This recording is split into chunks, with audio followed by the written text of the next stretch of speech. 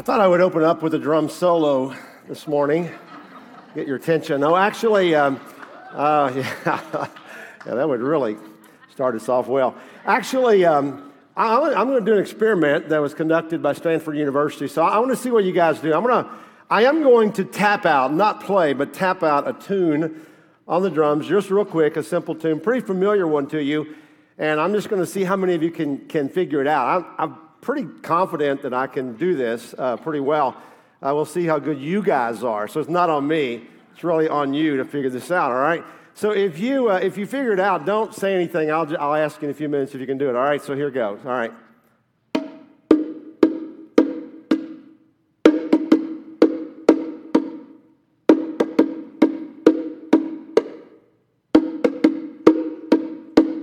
All right, how many of you think you know what I just played? You guys are musically illiterate, is all I can say. All right, we do have one back there. What do you think I played? Happy birthday. Yes!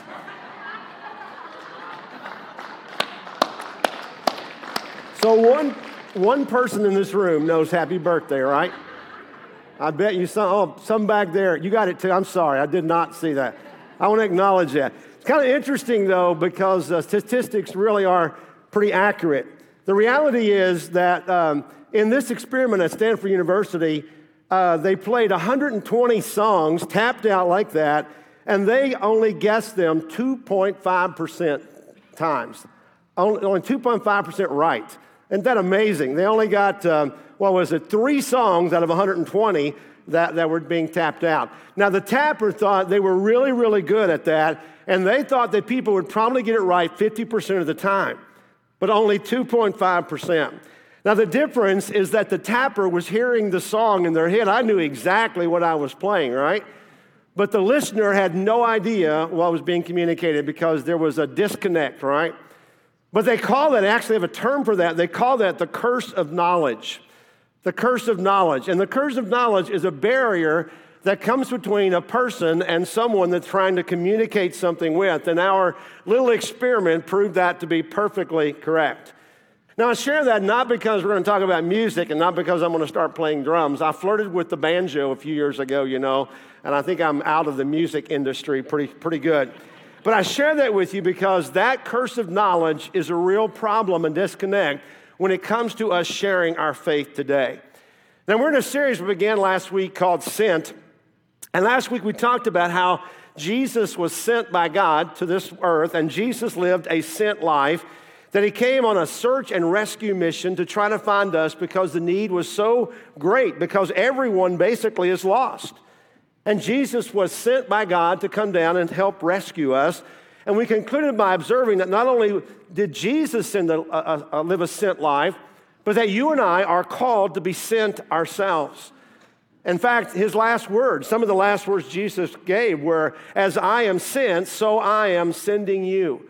But we also talked about the fact that even though we know that about Jesus' life, and we know the Great Commission, the last word Jesus said, go and make disciples, we know that many of us do not acknowledge that we're to be sent. We don't get that. We instead feel like we're recipients instead of participants in this whole process. And in fact, we don't even realize that there's a reason to be sent. And I think that's where the curse of knowledge actually comes in the clearest. Because we tend to believe that Christianity either isn't that important, or that everyone knows what we know, or that they are good with God, or they just aren't interested. And in that list of things, the reality is that none of these things are really true. That every one of them are just kind of a concept that we have today, and a way we look at the world around us, and that we aren't communicating the gospel very well.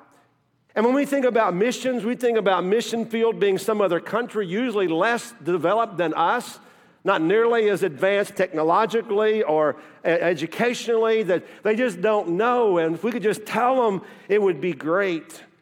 But the reality is that America is currently one of the greatest mission fields in the world.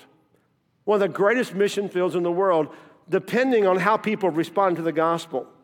Recently, a survey was done by the American Religious Identification Survey, and they show that mainline denominations were losing ground rapidly. Most of us knew that. But they also found that few churches were actually growing. They just also discovered that people attend church less and less now than ever before. And several other disturbing trends were revealed in this survey. But the most alarming stat was a dramatic increase in the category of people known as nuns. Now, I'm not talking about like N-U-N, nuns, like Catholic sisters. I'm not talking about that. I'm talking about people who call themselves a N-O-N-E, nun. And this is how people responded when they were asked about their faith and religion and spirituality. When they were asked, they said, none.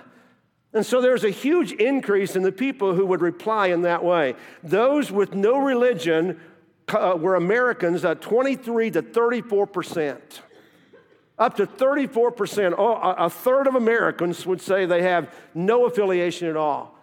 Evangelicals, what we might call ourselves, were 22%. Catholicism and mainline denominations, again, are on the decline. But what's interesting and sad is that the nuns are the only growing religious/non-religious trend in the nation. That's the largest growing group of people spiritually.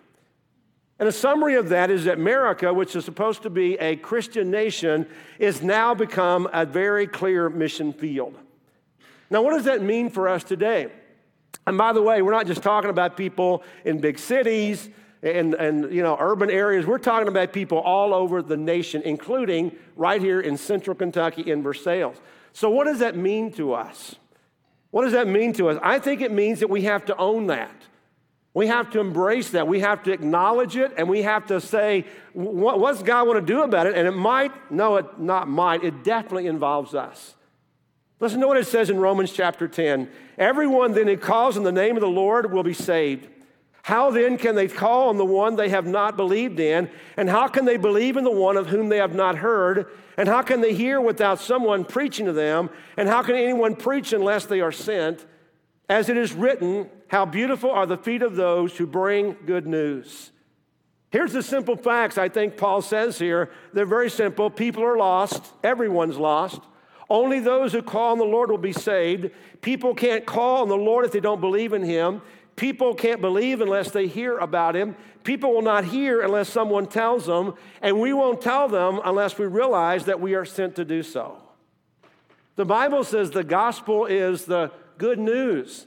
But good news isn't really good news if you never hear it, and you never get a chance to respond to it. Only to those who hear it can it be good news. But you know what? It kind of goes back to the curse of knowledge I was talking a few moments ago, because that's where it all breaks down. We think they know what we know. We really do. We assume the tune that we're playing and we're living, they already know that. That people know all about Jesus, and they don't know about Jesus. And we don't feel any urgency to go and tell them what we know because of the curse of knowledge. And in fact, today, I think we rarely even think about it. I don't believe that we say, I'm not going to go do that. I just don't think we ever think about going and doing that.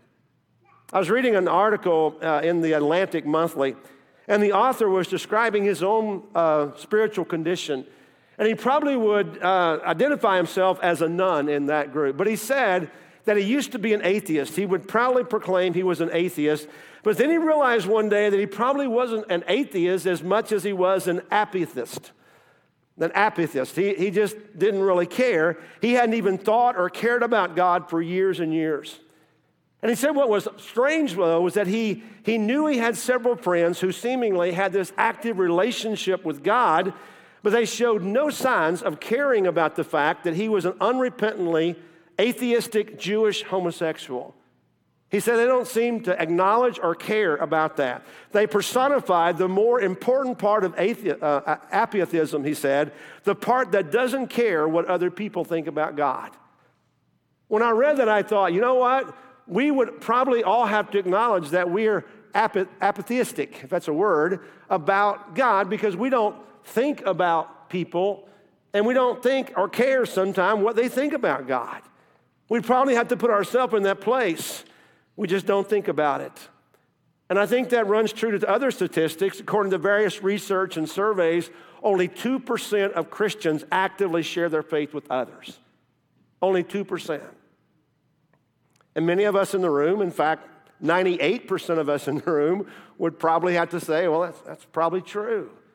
But guys, what would happen if we were to double that number? What if 4%? What if 8%? What if 20%? What if 50%? What if 75%? What if 100% of Christians actively shared their faith with others? What difference do you think it would make? I think that would accomplish the mission that Jesus has sent us for, to win the world to Christ, or at least make a big dent in it, wouldn't it? And we ought to do that. We ought to do that for a lot of reasons. Let me give you a few I was thinking about. One of them is that we should be so excited about our own salvation that it should just bubble out of us. We really should never have a mundane conversation with someone that Jesus doesn't come up if we really value our own salvation and what we have. Not only that, sharing with other people is the only loving thing to do. If you actually care about people, why would you not share with them about Jesus? Not only that, but sharing brings glory to God. Every time that we just talk about God and talk about Jesus, it brings glory to Him. Not only that, but sharing puts jewels in our own crown. We're going to be blessed, and God's going to smile upon us when we share Jesus with others. And there's a lot of other reasons. Some are selfish and some may not be. But the most compelling reason to share Jesus is a 4-letter word, and that is the reality of hell, which you don't hear a lot about these days, do you? You don't hear a lot about hell. It's kind of fallen on hard times. Nobody wants to talk about hell anymore. But you know what? The Bible talks about hell. So maybe in this process of the curse of knowledge conversation and what we know and what we think other people know, we ought to talk about that because Jesus did a lot. Let's go to read from Luke chapter 16. Jesus told this story. There was a rich man who was dressed in purple and fine linen and lived in luxury every day. At his gate was laid a beggar named Lazarus, covered with sores and longing to eat what fell from the rich man's table. Even the dogs came and licked his sores. The time came when the beggar died, and the angels carried him to Abraham's side. The rich man also died and was buried. In Hades, where he was in torment, he looked up and saw Abraham far away with Lazarus by his side. So he called to him, Father Abraham, have pity on me and send Lazarus to dip the tip of his finger in water and cool my tongue because I am in agony in this fire. But Abraham replied, Son, remember that in your lifetime you received your good things while Lazarus received bad things. But now he is comforted here and you are in agony. And besides all this, between us and you, a great chasm has been set in place so that those who want to go from here to you cannot, nor can anyone cross over from there to us. And he answered, Then I beg you, Father, send Lazarus to my family, for I have 5 brothers. Let him warn them so that they will not also come to this place of torment. I mean, that's a sobering story, isn't it? But Jesus told it very clearly. But there are some takeaways I think we have to kind of get from this to get the real picture. Very simple. First of all is this: everybody dies. Everybody dies. In this story, everybody dies. The rich man was full of life. We don't even know he was an old man. It doesn't say he was an old rich man. It says he just was a rich man. He had a great life. He was wealthy. He had purple and fine linen, which is a sign of wealth in that day. He had a great estate, a big house, I'm sure. He had a big family. He had 5 brothers. No doubt he even had his own wife and children. And I would almost guarantee you that dying was the last thing on his mind. He never thought about dying. Most of us don't consider that unless we're forced to. I really doubt anyone discussed the fact with him that he could possibly die. Probably rarely came up in a conversation. But then he died unexpectedly and far too soon, I'm sure. And I'm sure that's how everybody dies today, you know. There are some people that die and we expect it, we see it coming, but in reality, many people die and they have no idea up to almost the moment. I'm told that there are 300,000 people in our world every day who die. 300,000 people who die, and most of them do not expect to die. Let me ask you this: what are the odds do you think that you're going to die? 100%. You're going to die. We're all going to die. We hope it's a long time from now, but everybody dies, you know. And the same thing is true with all your family and friends. Understand that. They're going to die as well. In fact, death is the only thing sure about life. The only thing sure. I used to hear that death and taxes, but you don't even have to pay your taxes. You can go to jail or be fined, but you're going to die no matter what. Everybody dies. Here's the second takeaway, is the reality of hell. You know what? People don't believe in hell, but Jesus believed in hell.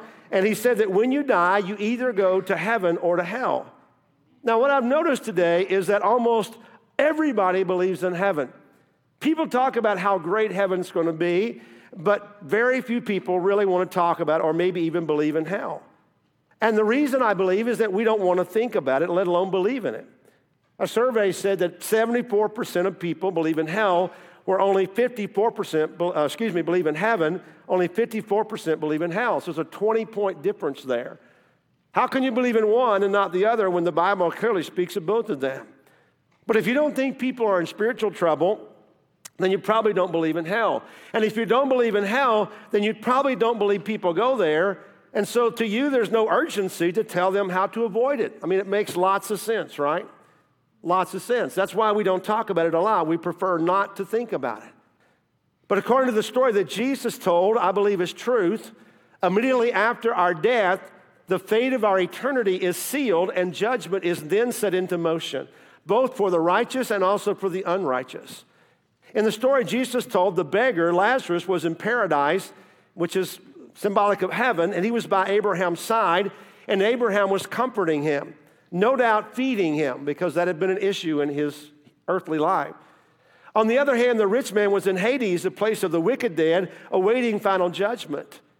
And the pain and separation that comes from dying apart from God was already set in motion in his life. The reward on one hand, the punishment on the other was already happening. And there was no way that Lazarus would or could go to Hades, nor there was no way that the rich man could get out of Hades into paradise.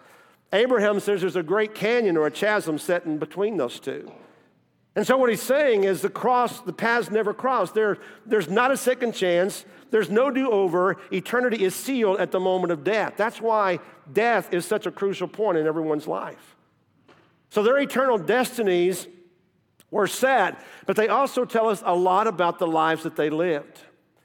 Lazarus was poor, but he was godly. He didn't get to heaven because he was poor, but he was a godly man. In fact, Lazarus probably thought of himself as blessed. You know, we talked about blessed, and we said that blessed really isn't all about having everything. That blessed is being made holy, being fully satisfied. And Lazarus had little, if anything, on the earth, but he was blessed in his mind. And he probably even thought he was blessed, even though he had to beg at the rich man's gate for food. He ate the scraps that fell off the table and were thrown away. And he was in heaven, now being comforted by Abraham himself, and having all the things that he had never had on the earth, even more, greater things. On the other hand, the rich man, who had all the good things in life, now had nothing but suffering. Suffering to the point that the only thought he asked for was for a drop of water to cool his tongue in the agony of fire. Now, he didn't ask for a cooler to be dumped over him to cool him off. He didn't ask for even a bottle of water. He said, if I could have a drop of water, that would be amazing if you would send Lazarus to do that. You know what's interesting is there's no indication in the story that the rich man was a bad man. There really isn't. It doesn't say he was an evil rich man. He didn't seem to have a grave sin or a huge problem. He probably was a good man. I mean, after all, he did let Lazarus eat his garbage, and that day probably he was thought of as a good guy. He cares for the poor. You know, he let Lazarus hang out and eat what nobody else wanted. And more than likely got all these compliments and platitudes from his rich family and friends. And they probably said, like we often hear, or maybe even say, he's in a much better place now. Have you ever heard people say that? I've heard people say that in a funeral with an obviously godless person. And a part of me just wants to scream and say, please don't say that. I wouldn't make that kind of suggestion, because in this case, he definitely wasn't in a better place. And, you know, I look at this guy and I don't know anything about him, but he may have been a good guy. But you know what? Good does not get you to heaven. Being good is not going to get you there. And there's a lot of reasons why, but one of the reasons is that your standard of good and God's standard of good are different. Because the Bible says there is no one good, there's no one righteous except one. So none of us are good. We're all struck out right there. We get to heaven not because we are good, but because we know and have a personal relationship with God through Jesus Christ. That is the only way to heaven. That's what gets us into God's house. Because God has a house, and He's preparing a place for those who are His family, but they would be the only ones that get there. Let me give you an example. If you were to come to my house and knock on my door and I don't know you, you might say, hey, can I come in and live with you? Now, even if I know you and you come to my house and want to live with me, you better have a really good reason, all right? But if you knock on my door and I don't even know who you are and you say, hey, can I come in and live with you? I'm going to go, no. But I'm a good person. I don't care how good you are. If I don't know you, you're not going to come live in my house with me, right? Goodness has nothing to do with that. It's a relationship that it's going to require. So whenever you live your life with no respect for God or God's word and no relationship with Him, and then you die and you demand to live in God's house, I think Jesus said what God would say, sorry, I never knew you. And you know what? He says those words to people who claimed to believe in Him. So can you believe in God and God not know you? Absolutely. Most people believe there is a God. But do you have a relationship with God through Jesus Christ, which is the only way? Here's another platitude along that line that people say, we don't believe the same thing, but all roads lead to heaven. Really? Do you know of anywhere else in the world that every road leads to? Is there anywhere that every road leads? I don't know of anywhere like that. If I say, hey, if you want to come to my house, take High Street out of town and just keep going straight, and you go, nope, I think I'm going to take Midway Road. You're never going to get to my house. Unless you go around the world, I don't think you can do that. You're never going to get there. And when God says the only way to my house is through Jesus, and you think you're going to get there some other way, especially with your own goodness, I'm sorry, it's not going to happen ever. And one day He's going to say, I don't know who you are. In the story that Jesus told about this rich man, probably nobody ever even tried to talk to the rich man about how to get to heaven or how to give him directions or God or death or heaven or hell or anything else. Why? Because he seemed to know where he was going. He seemed to have it all together. He had wealth and he had power and he had friends and he was popular, and seemingly not even Lazarus ever took the time, or maybe he never listened to what he had to say. But anyway, he was the last person on earth that many of us would ever think to reaching out to, because he didn't look like he was in trouble. And how many people do we know around us every day who seem like they have it all together? They know exactly where they're going, but they have no idea. They have no idea. The rich man in this story, he never had to worry or want for anything in his life. But now he finds himself in a place of suffering in what Jesus called Hades, and suddenly, amazing, there was this remarkable change in his spirit, in his attitude, his priorities, and the heart of this man. In fact, when he realized where he was, when he realized that hell was real and horrible, and there was no way out, suddenly, this man who'd never thought about God, suddenly had amazing interest in missionary work. Suddenly, he was concerned not just about himself, that was all past, it was everybody else. In fact, there was nothing more important for him than those people that he loved. He thought about his family, which tells us that in hell, people will have regret. No doubt he had regret, but he thinks immediately about the people that he left behind. He didn't care about himself. It was too late, but he sure believed in hell, and he didn't want anybody else to be able to experience hell with him. And he knew that someone had to go and tell them. So now he's wanting to send someone back to his family. Send Lazarus. If I can't go back to my family, I've got 5 brothers. Let him go and warn them. I do not want them to come to this place of torment. Never before would it have occurred to him to even think about turning to God. But now suddenly there was an urgency. He knew he couldn't go. And he wanted Lazarus to go, and Lazarus was going, I'm not going back there at all. There will be a time when we will all recognize the mistakes we made and the failures we made to share with other people, because there will be a lot of people in hell. And guys, I think it kind of comes down to this idea of personal responsibility and the fact that a lot of us don't have it for the lost. We don't think the need is real. We don't think there's a hell. We don't think that people are in trouble, and we don't think it's our responsibility. We do not take personal responsibility, and our culture has been going that way for a long time. I remember this story, not when it happened because I was only 4 years old, but I remember it being told many times, the story that occurred in 1964 to a lady named Kitty Genovese. I don't know if you ever heard this story or not, but it tells so much about human nature. Kitty lived in an area in Queens, and in her neighborhood, she was attacked. An attacker set upon her and chased her through the streets and stabbed her, and the battle went on for 30 minutes. This attacker chased her and eventually killed her. She was stabbed to death while 38 of her neighbors watched from their windows. 38. And not a single one of them opened the door or the window to yell at the guy, to step in to intervene. Nobody did anything. And you might well say, well, surely they called the cops, but not even one of them called the police. 38 people, and they all ignored her. And you might say, well, now that was a long time ago, it was 50 years ago, and that was, probably in New York, and an isolated event. No, it's so common that they call it the bystander problem. Simply put, the bystander problem is that it doesn't matter how serious a crisis is. It doesn't even matter the degree to which someone is in trouble and trying to get help. What matters really is how many witnesses there are to the event. The more witnesses there are, the less people tend to respond. Now, we've probably all done this to a lesser extent ourselves, because we assume that somebody will respond to the need. We assume that it really isn't a big deal, because if it were, someone would be doing something, right? And if nobody is, then evidently there's no problem. And I think that really is an issue when it comes to us sharing our faith today.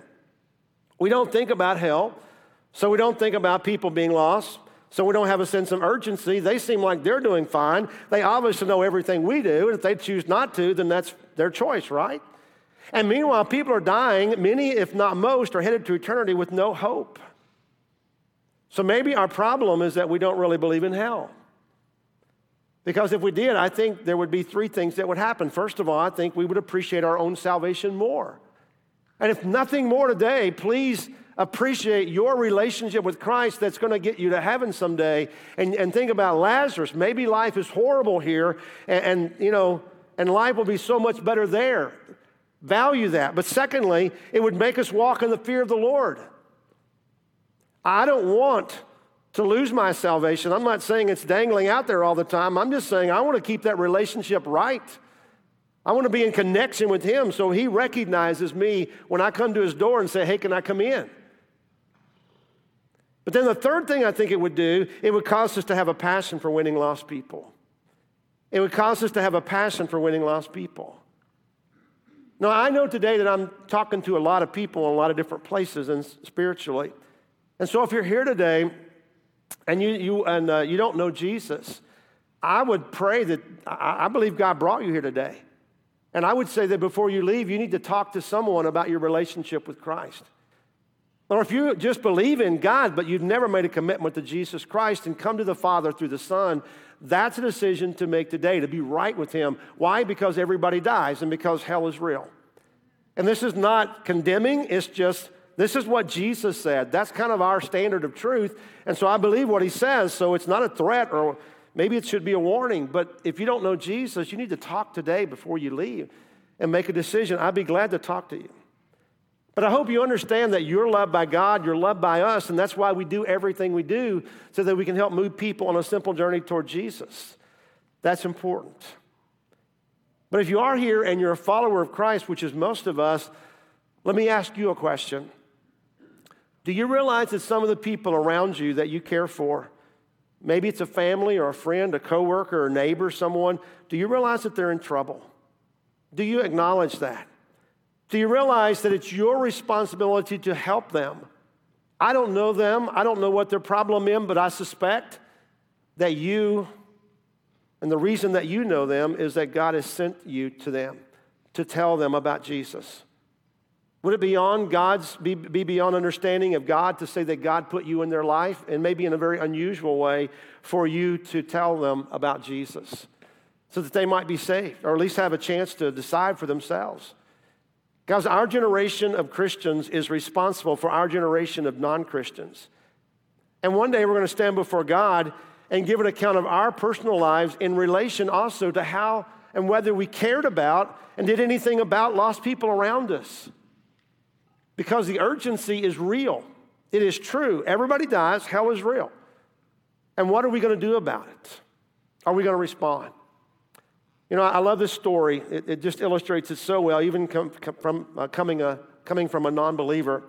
But in 1854, there was a well-known criminal named Charlie Peace in London, England, was being hung, was about to be hung. They had him on the gallows. And like always, they would bring in a priest, an Anglican priest, came in to read from the prayer book before he was hung.